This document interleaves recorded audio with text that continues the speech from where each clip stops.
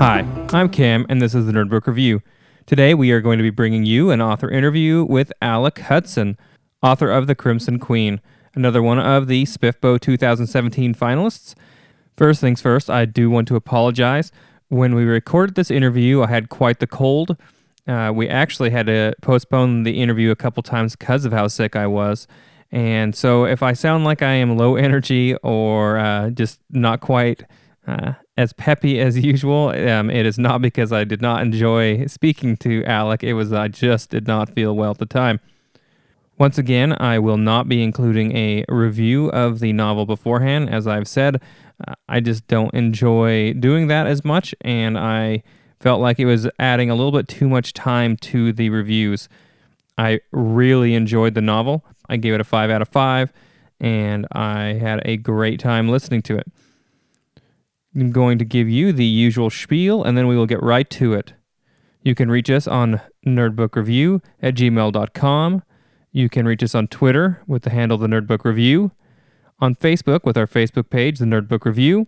You can also read reviews on Goodreads, and one of these days we will have the new website up for you. It's probably going to be a little bit later than initially planned. At some point here, not too long, I will explain why. I hope you guys all enjoy listening to Alec and I speak, and have a great day. The Nerdbook Review is happy to welcome Alec Hutson, author of The Crimson Queen and a finalist in SPFBO 2017. How are you today? I'm great. Thank you, Cam. Can you tell us a little bit about yourself, Alec, and your background? Sure. I was born spent my childhood in northeastern Massachusetts, a little town called Newburyport, which is sort of one of those quaint seaside villages featured in H.P. Lovecraft stories. Then I went to school in Minnesota at a school called Carleton. And after that, I'd sort of been on the law track for high school and college, and then I hit senior year and realized I didn't want to be a lawyer, and started thinking more seriously about doing more writing, and applied and got into an MFA program. And that summer, I was dating a girl, and she had gotten a job in China, and so she was like, "Yeah, defer for a year, come out, it'll be fun, grist for the writing mill and whatnot." And so I followed her. And that was like 13 years ago. So I've been in Shanghai, China ever since. Oh, man. Yeah, I guess you've just settled down there, huh? Yeah, the roots are dug pretty deep right now. I would like to get back to the States, but it's the thing about being comfortably in a rut is it's always tough to hoist yourself out sometimes. But I still like living here and everything. So there's nothing. It's only been a positive experience for me. Well, that's good. How often are you able to make it back to the States? I try to come back once a year, usually in the summertime, because Massachusetts is really nice in the summer. I made the mistake of coming back in the wintertime for a few years, and then I realized that was idiotic. So now it's only summertime. This year is a little bit earlier. I've decided to come back in May because I thought it would be fun to go to the Nebula Awards. Why not, now that I'm a writer? Well, that's cool then. And you've been teaching English, correct? Yep, I've been working at actually 2 international schools here in Shanghai as an ESL teacher and sometimes PE teacher and homeroom teacher when called upon. Teaching wasn't what I thought I wanted to do in college, but I've actually found that I really, really enjoy it. And I've recently stopped teaching to focus on my writing. And we'll see if in the future, I'm missing it enough to come back to it. But yeah, it's something I really enjoy doing. Yeah, that's cool. I taught for 1 year and decided that was enough for me. But what kind of things are you able to do in Shanghai that maybe you wouldn't be able to do in the States? Or what are some of the limitations, I guess, of living in Shanghai? Well, there's certainly a lot of limitations when it comes to things like the internet, which I found somewhat challenging as a writer, because so much of what writers do now outside of the actual writing relies on the internet. So if you don't have a good VPN, it's hard to go on Facebook or Gmail or even, we had some issues with Skype getting it started, and I think that probably related to the internet issues. So that's been a challenge. On the other hand, Shanghai itself is a really interesting city, I think. When I got here 13 years ago, China was really opening up and allowing people in for the first time. And Shanghai was kind of a crossroads. And so I had my background was, the New England town and small Minnesota town, and here I was being exposed to foods and people from all over the world. It was really it's been good, I think, to grow as a person in terms of my knowledge of the rest of the world outside of America. Yeah, I'm sure. And so have you done all of your writing then in China? You know what? I found that when I take little vacations places, oftentimes I do my best writing there. The first scene in The Crimson Queen was actually written after I'd toured the temples of Angkor Wat in Cambodia, and I was feeling really inspired. I went back to my hotel and actually brought my laptop out to the pool area and just wrote that first scene pretty much. And I didn't even think it's been edited, really. That's really... But anyway, the point being that traveling around to different places it has definitely been a big inspiration for me as a writer. And being in some place in Asia where there's so many great places and with fascinating histories to explore has definitely been a plus for my writing, I think. Yeah, and here in a few minutes we'll get talking more about the book itself, but I definitely can feel the flavor of quite a few different cultures actually within your book. That's one thing I think that is a definite strength of the novel is how many different how defined each of the cultures is.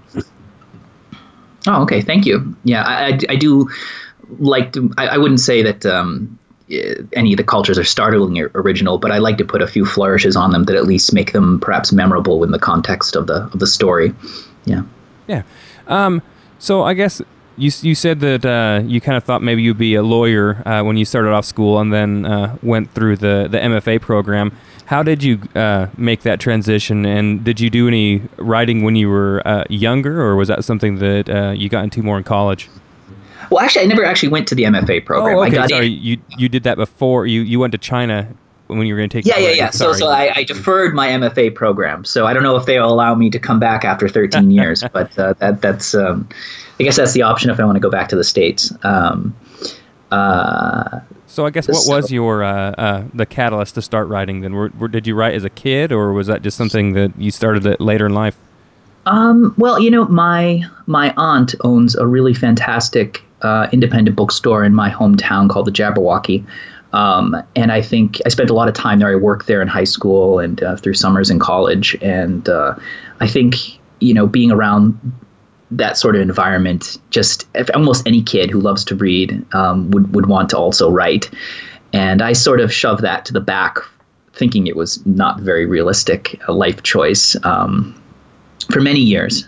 But then got back into it maybe about 4 years ago and started writing seriously. That takes us to me today, I guess. Yeah. And so I guess let's get into The Crimson Queen then. Is that your first novel? I mean, that you wrote, or is it just the first one that you decided was good enough to be put in a finished form? It's the first one I ever wrote, actually. I have maybe bits and pieces of kind of like aborted attempts at writing a book from, various points in my life, but never more than, 20, 30,000 words. It usually fizzled out, and I lost the thread and shelved it and shelved the dream for a while. But The Crimson Queen was the first one that I actually typed the end on, which it's quite a remarkable feeling, I think, to do that. Yeah, I know it's something that I've started things quite often, but never got too far, and then it's kind of one of those things where just life happens, and things just happen. But Well, why don't you tell us a little bit about the Crimson Queen? Give us maybe a brief synopsis. I self-published, so I wouldn't have to do synopsis, but no, I'm just kidding. I'll do my best. The story takes place 1,000 years after several sorceress kingdoms or empires destroyed themselves in a cataclysm, and so at the present time in the story, magic is sort of reviled in the world, and there's an order of sort of magic hunting paladins that go around making sure that there's no overt sorcery being done. But at this time, there's a kingdom in the west. There, the queen is a sorceress, and she's trying to sort of resuscitate magic in the world.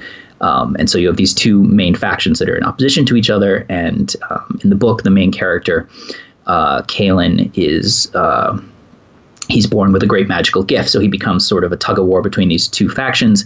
And then there's a third faction of sort of these cabal of immortal sorcerers who were actually responsible for the cataclysm a long time ago. And they are also trying to utilize him for their own ends. So that's sort of I guess a synopsis of what happens in it. Yeah, I mean, that gives you, you have Kalen, and he's kind of like occupies the role of the farm boy. You think he's going to be the farm boy chosen one, and I don't know if this is would you consider that a spoiler if I said that he isn't really? Maybe I should restart that question.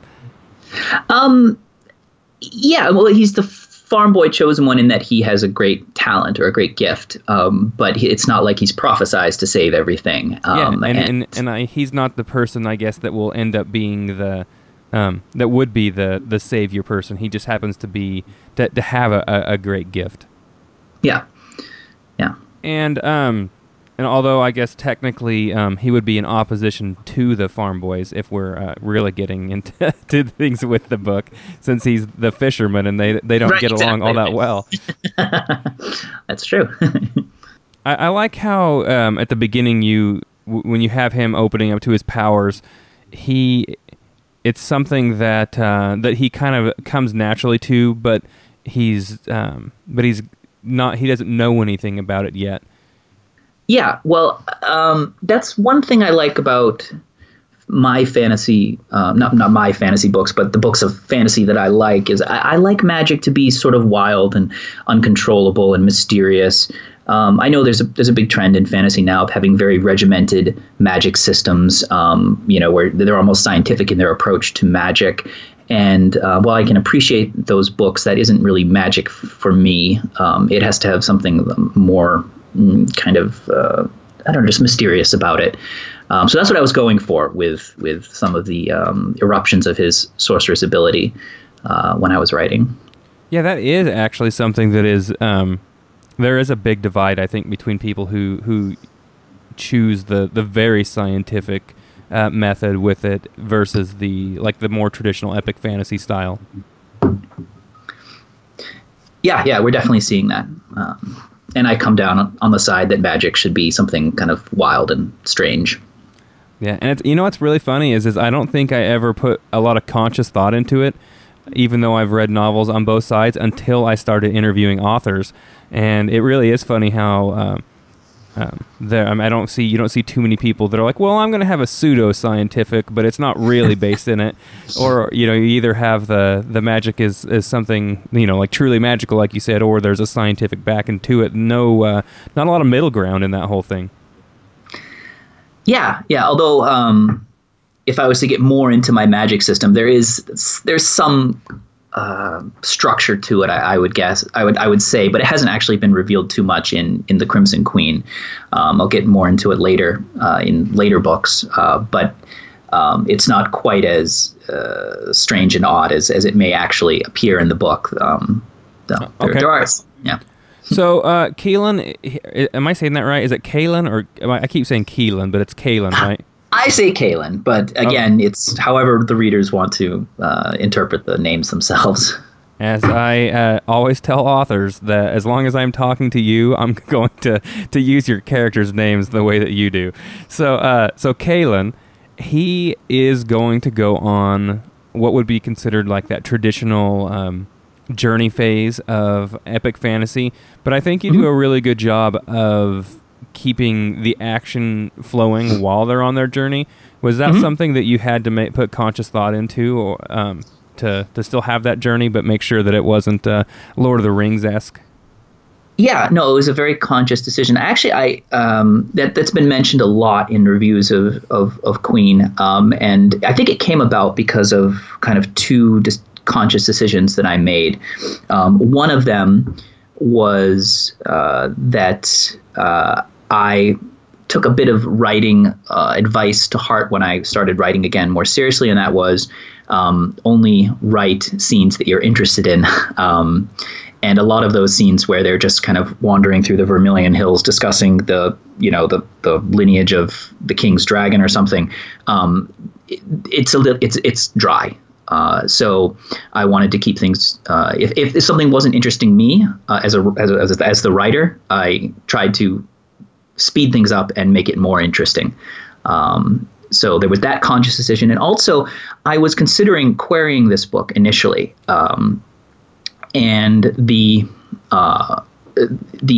querying trenches, they are pretty adamant that there's going to be no debuts. Don't approach an agent with a book that's over 120,000 words, which for epic fantasy is an absolutely ridiculous requirement. Like it just blows my mind that this is actually seen as necessary, because how many epic fantasies have you honestly read that are less than 120,000 words?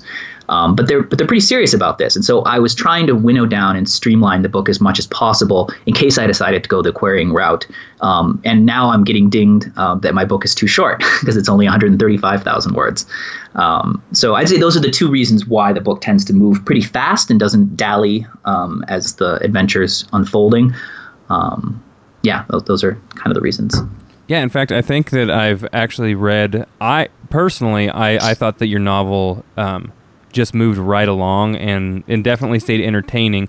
I don't think that it was too fast paced, but I have read one or two reviews that did say that they felt like there was just nonstop action and they didn't have the time to settle down. And I guess that's the reason why, because you were trying to keep it in that page number.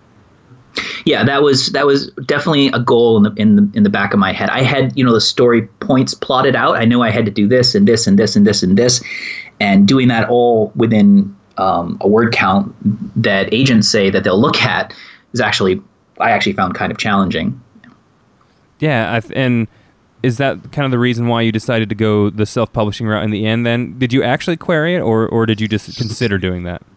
When I finished the book originally, which I think was maybe 2016, sometime in like March and April, I sent out an initial batch of queries, just like 10 or 15, just to gauge interest. I actually wasn't decided on traditional or self at that point, but I just wanted to see what the process was like, because I'd never queried anything before. And it is an absolutely miserable process, and I didn't like it at all, and actually found it kind of degrading as a writer. So over the summer, I really evaluated and started reading up more on self-publishing, and decided that I would really much prefer to go that route. And I'm really glad I did, actually. It's been a really great experience so far. Well, that's awesome, and I mean, clearly you're having some success making it to a finalist at SPFBO. So I guess I want to talk more about the Crimson Queen before we get too far ahead and actually get into the SPFBO and stuff like that. But so you mentioned that you have the followers, and is the god Ammon or Ammon? Amma, A-M-A. Oh, A-M-A. I don't know why I don't know if my spell check changed it for me or what, but so god Ammon, I believe, was a god in ancient Egypt. Yes, sort of a replacement for Ra. So that's probably where it comes from. Yeah, that's probably what happened there. Amma, he's or I guess your gods in here, or at least the followers, they take a more of an active role then.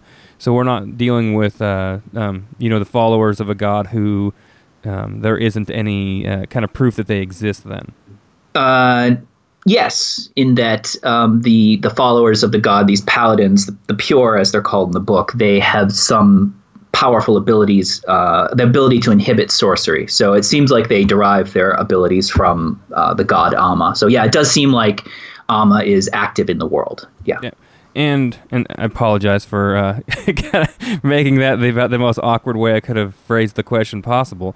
But with these paladins and their suppression of magic, I think that you have magic basically being considered evil because of this. But it wasn't like, I guess my question is was magic actually wrecking the world, or was it just that these sorcerers were tyrants because of their power initially? So there was the events of 1,000 years ago. It actually was like a physical cataclysm that destroyed the North and the South, the two magical empires. They were in opposition to each other, and something triggered a war between them that resulted in a lot of innocent people dying. And so these paladins, they want to suppress magic so that it never reaches the point again where such mass devastation could occur. So I think actually it's sort of the ends justify the means for them. Like they are doing cruel things to those with the potential of sorcery, but they're doing it for reasons that they can justify to themselves. Okay. So as you mentioned in your synopsis, you basically now we're going to be dealing with kind of like an East versus West breakdown. I kind of saw the Empire as kind of in my mind, like a Byzantine type of a setup, and then I felt like the land ruled by the Crimson Queen, I kind of got more of a Celtic feel in my mind. I don't know if that's just something that that because of where my background is that I saw those, or where were your inspirations for these places? You're right on there. I saw Menachar, which is the land of the sorcery-hating paladins, that as being more of like a Roman Byzantine civilization in its architecture. I think it's maybe lazy writing, but I think a lot of writers do it. It's easy to associate the places in your fantasy books with real historical places. I mean, certainly George R. R. Martin does it. I think a lot of writers do it. But yes, you're completely right. Menachar is more Byzantine. The Crimson Queen was more Celtic. The Gilded Cities are more sort of the Italian sort of city-states or Hanseatic League sort of places. Shan is very obviously drawn from kind of Tang Dynasty China. Yep.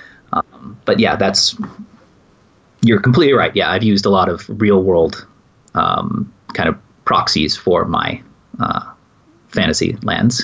Yeah, well, here's the thing that I always talk about. You said that maybe it's lazy, but the way I look at it is that it takes an extra 100 pages to completely create something that has, no real basis that the average reader can look to, and it doesn't bother me one bit to be able to free up a little bit of that brain space, I guess, to get into the actual story itself. And so, I'm certainly not the kind of person that has an issue with that.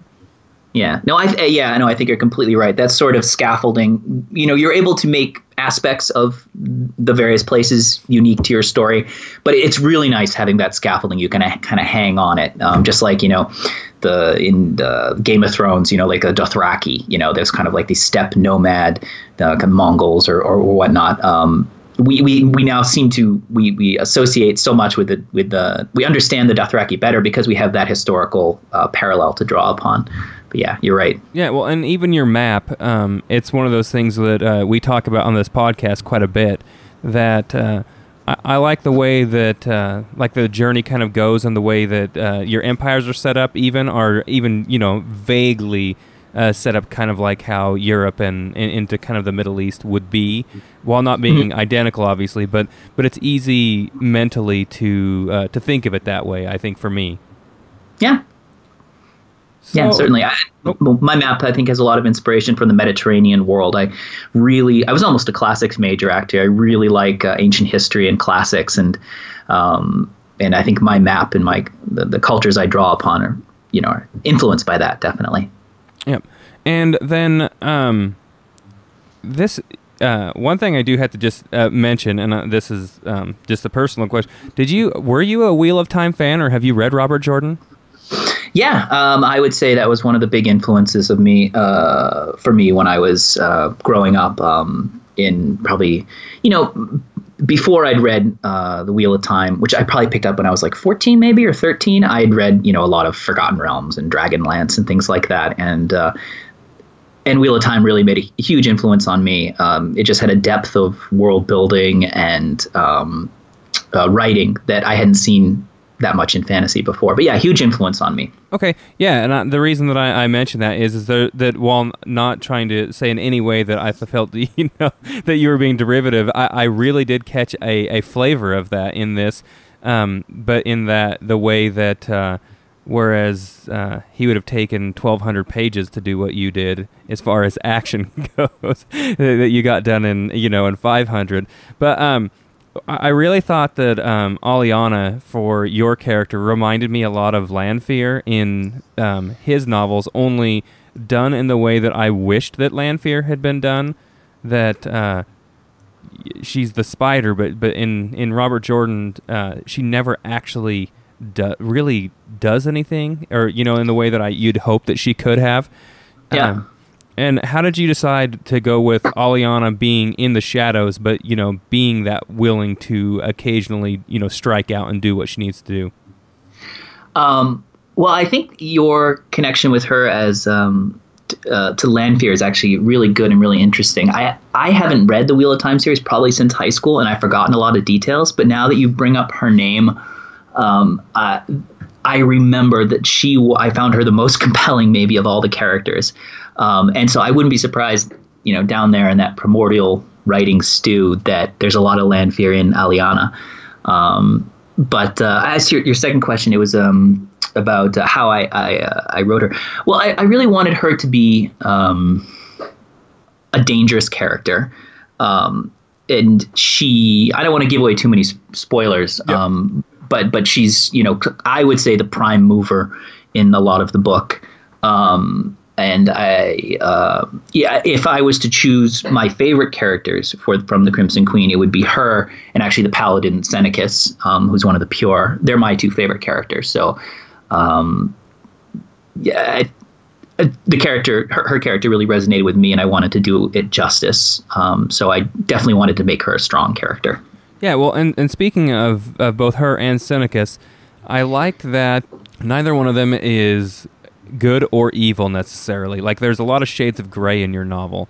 I think one of my other reviewers who read the book as well, he said that what his favorite that he did see some of a little bit of the flavor of Wheel of Time after I was talking, but his big thing is that he's like, but the big difference here with yours is that there is no Dark Lord, and you're not dealing with absolutes, and there's a lot of gray area within your characters.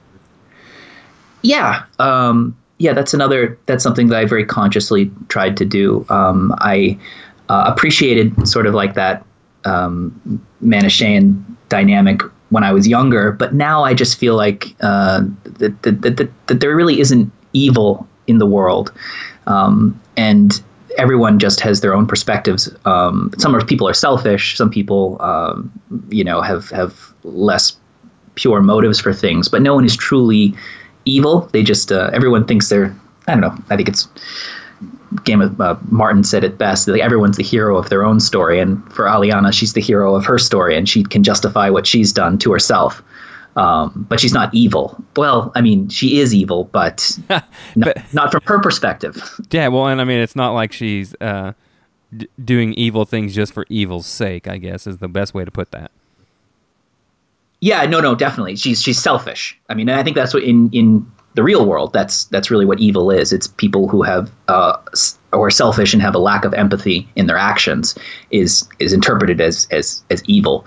But I don't believe that there's anyone out there twirling their mustaches actually trying to cause suffering. It just is a byproduct of being selfish. Yeah, yeah. I mean, that's basically just a really good way to put most of the ills of the world. Really, when you come down to it. Yeah, yeah. So I have to say, my favorite character, like secondary character, is Shin, and I think that the reason that he is such a favorite character of mine is I felt like he was a good example of how you use your secondary characters to move the plot forward without feeling like we were just getting info dumps as we learn about the world. Yeah, no, that's another conscious attempt I made in writing the book was, yeah, exactly like we said before. There's no long journeys where people are just recounting, the genealogy of the king or something like that. I did try and weave bits and pieces of the history of the world and stuff into kind of organically into the narrative and into other characters, so that you later on, when you finish the book, maybe you can look back and you have a somewhat complete sense of the world and its history, but it's never just been dumped on you. It's hopefully come through in a subtle and enjoyable way. Yeah, and just like kind of, I guess, without getting too hovering too much about the novel itself, the one last thing I'd really like to talk about specifically with the novel is that our title character, I guess, doesn't even come into play until 2/3 of the way through the novel, and then we don't actually see a point of view chapter for her in this one. Mm-hmm. Are we going to see a point of view chapter for her going forward, or is she always going to be that big influence that we don't actually see specifically? When I had the book read before I published it, some beta readers actually did want to see a point of view chapter from her. But for me, I feel the mystery of who she is and what her true motivations are is one of the more compelling bits of the book, for at least I think so. So I did want her to remain kind of mysterious. And I feel like giving her a point of view chapter would likely, by getting inside her head, the reader might be not disappointed, but some of that mystery would be lifted. I guess I can compare it to, I love George R.R. Martin. I think he's the pinnacle of epic fantasy. But one chapter that I really didn't like, and I can't remember if it was in the last book or if it was in like a sneak peek of Winds of Winter or something, was the chapter from Melisandre's perspective, the Red Priestess. And for me, she was really compelling character. Like, I just found her really fascinating. I wanted to know more about Ashai and about her and about her motivations and what she really thought and what her real end goal was. And when we got inside her head, I was just kind of like, it's not as interesting as I was hoping. So I didn't like that chapter. And so that's what I think I would probably try to avoid, giving a point of view chapter from her, from Sane Dakara, the Crimson Queen's perspective, for that very reason. Maybe it'll come in the future, especially in the second or third. Well, second book's sort of set, but the third book, possibly. But at that point, I think the narrative would have to be pretty much close to being wrapped up for me to really get inside her head. Fair enough. She is a compelling character, which is, I think, the reason why I wanted that, that point of view chapter. But I understand why you're not doing that. Yeah. All right. So you mentioned that you stopped teaching and have been writing full time, and it sounds like that is going extremely well. And you have quite a bit of book 2 done now, correct? Yeah. So The Crimson Queen came out a little over a year ago, like last December, and I worked on the sequel this year quite a bit. I think I probably did about 100,000 words, but while I was teaching full-time, I like teaching, but I find it very, very draining at times, and it's hard to fire up the laptop when you get home after dealing with 10-year-olds all day. Oh, yeah, I can understand that. And so I wasn't getting the sort of flow I wanted. And that's when I decided I was going to leave my job. And so it's been about 2 weeks now, full-time writing, and it's been going really well. Like, I really think I'm getting into the narrative better, getting into the flow of the story, really excited about some of the things I've been thinking about. I've actually gone back and I'm rewriting there's three main point of view plot threads, and I'm rewriting one of them completely because I had a sort of a brainstorm revelation about how I could make it more compelling. So I've actually taken that 100,000 words I've done and chopped it up, and I'm rewriting it from the beginning.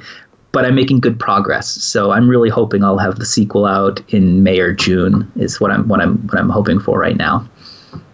Yeah, that would be, I think, a good thing to be able to get that out, just for a lot of reasons, but especially with SPFBO. What has your experience been with that? It's been very positive. It's exposed me to a real online fantasy subculture that I didn't even know existed. I'm kind of an introvert, and I love the genre and I love fantasy, but I pretty much I wasn't involved in going on Reddit to talk about books or being in Facebook groups. And through the SPFBO experience, I've met a lot of really cool people, and I've started and I realized that there was this really vibrant community online that it's fun to interact with. So that's been a really positive takeaway from it. Yeah, well, and it can only help with book sales as well, of getting involved in community, I think. Yeah, hopefully. It's I'm sure that I've had a lot of sales because of my time in SPFBO, which is obviously great. Yeah, and what's your blog again? It was Mahir Fantasy Book Review, I think. They all, some of them have similar names, but he did a really wonderful job with the book. Actually, there's another book in my set, which was I only read one other book that Mahir recommended from my group. It was called The Woven Ring, but it was terrific. And actually, I was really surprised that I moved on, because I thought that it's. I've read a bunch of the books now in SPFBO, and it's still my favorite that I've read. Yeah, and he was actually Matt was the first interview I did, and I still talk to Matt quite a bit actually, and I think that the two of you, I know that he said that it was very close, but I think that. The two of you both have very crisp and polished novels, and they're just so different. It really was, I think, down to just a preference of maybe even who he thought would do better in the competition between the two of you. That's certainly possible. It's a really compelling book, and I highly recommend anyone who's looking for a really good character-driven alternate history. Grim, darkish, but it's more than that sort of a book to check out. The Woven Ring. Very good. And the second one just came out recently as well, and I thought that. Yes, have it on my Kindle. It's on the it's in the queue. I'm excited to get to that. Yeah, well, I was excited that it was that I felt like it was as good as the first one, which is something that as probably got to be a little bit of a scary experience getting book 2 out, huh? Yeah, it's tough. I'm also very hypercritical of myself, and so my tear down and rebuild of the book recently is probably due to the fact that I'm scared of releasing something that isn't as well received as the first one. Well, I think that if you can keep that quality up. What I think that and I mean, I gave the novel a 5 out of 5. I don't know if you've read my just the Goodreads review of it, but I felt like you had a lot of very good characters, and for me, I liked that fast pace. And like I said, in a lot of ways, this reminded me a little bit. I mean, obviously not being derivative, but of the Wheel of Time, but done in a much more streamlined manner, while still having that compelling, those characters. Well, thank you. That's what I was going for. That's kind of you to say. One last question I do want to ask you. Where are you seeing this series go, and where do you think you're going in the future as a writer? That's a good question. I have the 3-book arc already mapped out, and I don't want to be one of those writers that's either lengthening it out because they want to put more books out that world. I have a very set arc already planned, so I'm going to stick to that. Finish the series, and after that, I don't know. I think I'll probably I'll be mulling over some ideas of what I'd like to write next. As I said, this was my first book. I love epic fantasy. But maybe I'll do something a little bit different. I don't know. I love epic fantasy, but I love China Mieville and a host of other writers that are a little bit different. So it might be fun just to do something in a different subgenre of fantasy. Yeah, but I haven't decided anything yet. Yeah, well, that's cool. Kirsten Lincoln, her novel Tiger Lily was set in Japan, and she spent, I think, 6 years in Japan. So have you thought about doing anything set in China, since you actually have a little bit of the background in China?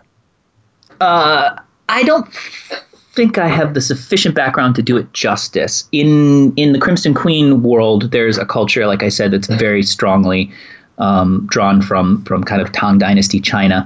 But it's also not real Tang Dynasty China. It's more of like a wuxia, kind of like a Crouching Tiger, Hidden Dragon version of ancient China. And actually in the next two books in the series, in the next book of the series, one of the three main characters is actually a Shan noblewoman who's she's the daughter of the Shan demon hunter that makes an appearance in the first book. But she's one of the three main plot threads, and some time is spent in the Empire of Swords and Flowers. So I'll do my best to represent that Chinese culture there, I think. All right. Well, before we, I do need to make sure, where are some places that you can be reached, that you prefer to be reached at? My website, which I don't update enough, has a contact form. If anyone liked my book or I wanted to ask questions about it, I love getting emails from my readers. I'm not a very outgoing person naturally. I'm very introverted, so I'm not one to keep up with a blog or to have my own podcast or anything like that. But I do like engaging with people. So, if anyone did like Queen and would want to talk about it, I'd love to hear from them. But so my website has a contact form. I think it's like authoralekhutson.com. My Facebook profile, it's pretty obvious who I am. I get a friend request. I'm down with that. And it's Alec Hutson author. Do you have an actual author page or? Yeah, it's an actual author page. It's okay. I think it's at authoralekhutson.com. Okay. Yeah. And you don't. You said you do have Twitter, but you have not used it. Yeah, I'm not a big fan of Twitter. At least in philosophy, in theory, it feels like it lends itself to kind of insubstantial interactions because of its brevity, right? Yeah. No, I understand where you're coming from, but I have to admit that I have fallen down the Twitter rabbit hole and quite enjoy it now. Well, a lot of my friends also like it, so maybe I should make more of an effort there as well. But also, I feel like you can only be drawn in so many directions, Like if I get drawn down the Twitter rabbit hole right now, I'm spending a lot of time on our fantasy and Reddit and interacting on Facebook, and we have a really great Slack group with a bunch of other really great writers that I spend a lot of time on. If I keep accumulating these distractions, there might be I'll turn into George R. Martin and not have a book done in 6 years. I guess there you are. That is a very valid point. Well, thank you so much for coming on the podcast, and sorry we had the delay, but we got her done. Yeah, no, thank you. It's been an honor to be on the NBR podcast, and thank you so much for inviting me. You bet, and I hope everyone out there gives The Crimson Queen a chance. I absolutely enjoyed it. Thank you so very much. All right. Yeah. Thank you, Cam. I hope your wife feels better as well. Yeah. I know. I feel kind of terrible that I gave this to her, but I'm pretty sure our son gave it to us in the first place. Those children are disease vectors. Right. All right. Well, thank you again. Have a good night. I guess have a good afternoon for you. I'm going to go get lunch. Yeah. So. All right. Talk to you later. Take care. Yeah. Thanks.